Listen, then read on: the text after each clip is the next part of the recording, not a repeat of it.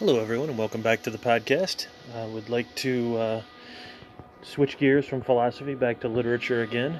Today, I wanted to go into a little bit of a discussion about the Romantics and Walt Whitman in particular. We did a little bit of a discussion of the Romantics when we talked about the history of British and American literature, so some of this may be a little bit of a review of what we've talked about before, but going into Whitman is going to be a little more into the specifics.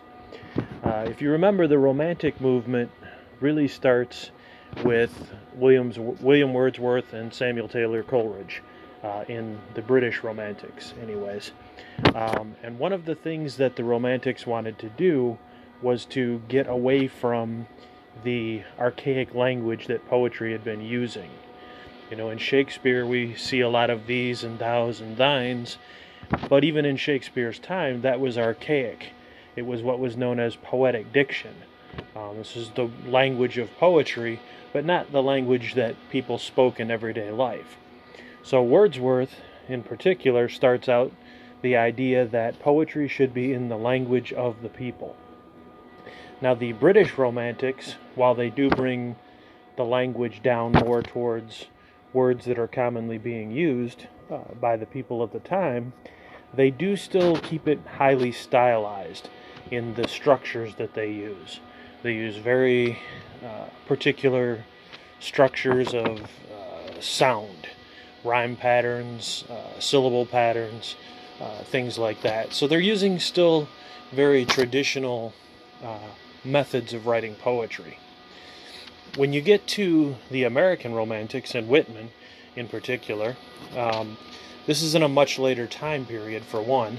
The American Romantic movement starts later than the British Romantic movement. The older generation of the British were Wordsworth and Coleridge and Southey. The younger generation, Byron, Shelley, and Keats. Well, Whitman is even after the younger generation of Romantics in England. Whitman actually does first go along with the idea of using the language of common people, but Whitman takes it a step farther and goes into using the rhythms of the language as well. So he gets rid of the stylized stanzas, and his poetry tries to imitate more the sound of people actually speaking. So you lose a lot of the rhyme, you lose the syllable count, and he's going for making this a much more organic and natural form. This kind of ties the Romantic movement together even more, because as I mentioned before, in the Romantic movement, this is also the rise of poetry, or of prose, I should say. Prior to the Romantics, prose writing was very rare.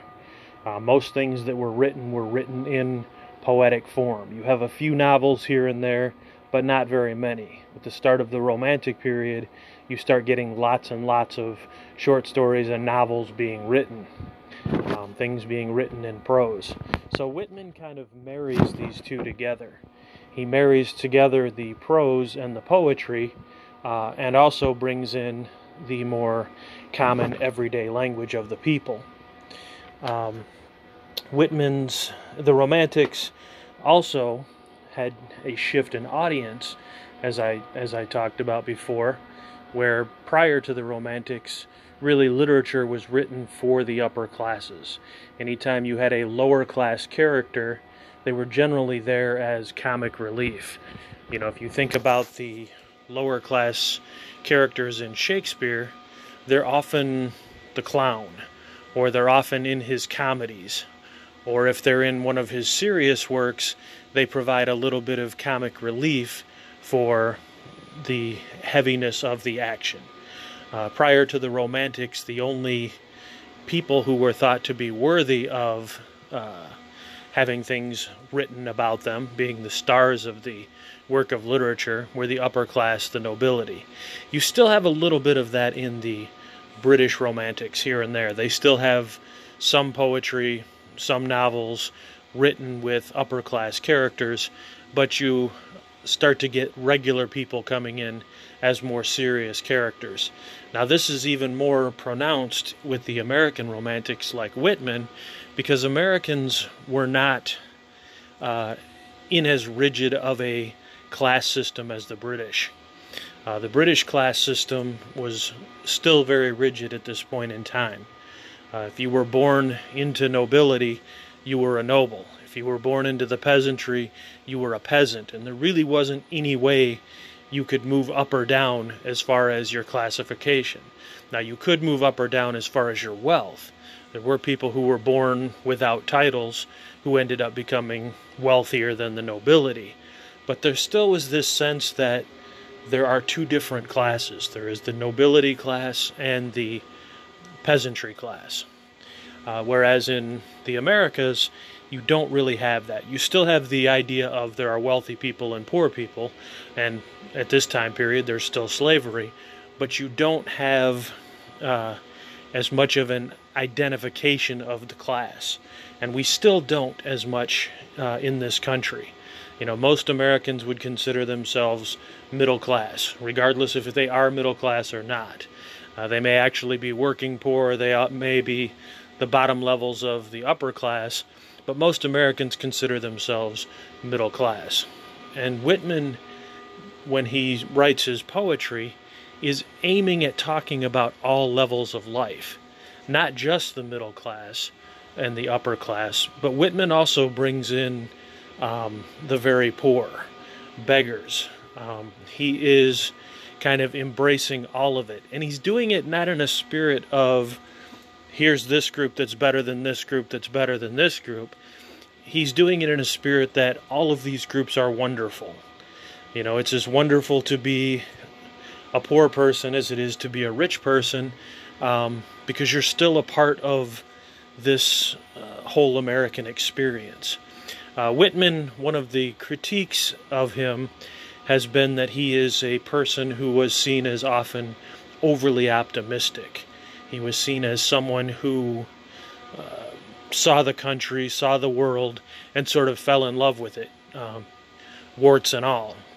So he does tend to, by some people, be listed as being a bit too optimistic. I want to share a little bit of the end of Song of Myself. One of the things that Whitman, in particular, does with a lot of his poetry, which was started by the earlier Romantics, is he uses the first person. Now, the other Romantics generally use the first person to be whoever their narrator was. Whitman, a lot of times, uses the first person and is speaking as Walt Whitman. He even puts his name in one of his poems. I, Walt Whitman, a cosmos. You know, he actually puts his name in there, so there starts to be a blurring between the narrator with Whitman and the author. But I wanted to share the last part of Song of Myself. Song of Myself is a pretty long poem. It has 52 sections. This is the end of the last section. The last scud of day holds back from me. It flings my likeness after the rest, and true as any of the shadowed wilds. It coaxes me to the vapor and the dusk. I depart as air. I shake my white locks at the runaway sun. I effuse my flesh in eddies and drift in lacy jags. I bequeath myself to the dirt to grow from the grass I love. If you want me again, look for me under your boot soles.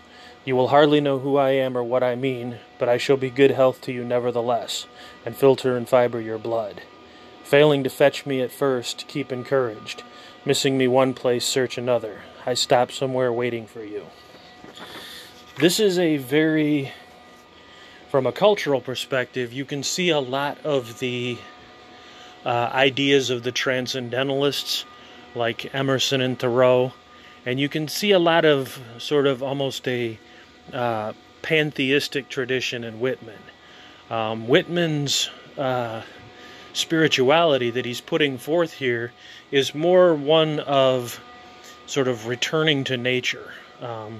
You know, he sees himself as when he dies as kind of going back to being part of the earth and being part of what nurtures future generations. This is very different from what would be the mainstream Christian view of the time, is that when you die, you go to heaven or you go to hell, depending on how you've been behaving. This is more of a, we came from this earth, we're going back to this earth, and we're going to be part of everything. So this is a very different spirituality that's kind of being put forth here. Now, Whitman, during his lifetime, was not widely read, and a lot of the people who did read him kind of dismissed him as being a writer of filth. Partially for things like the passage I just read, where he kind of completely skips over anything that would be considered the Christian tradition, but also because there are large passages in Whitman where he describes the human form in very detailed and graphic ways. Not graphic as in using curse words, but graphic as being very descriptive, and not necessarily describing things that people would think of as beautiful, what you would describe in poetry. He describes the body as it is.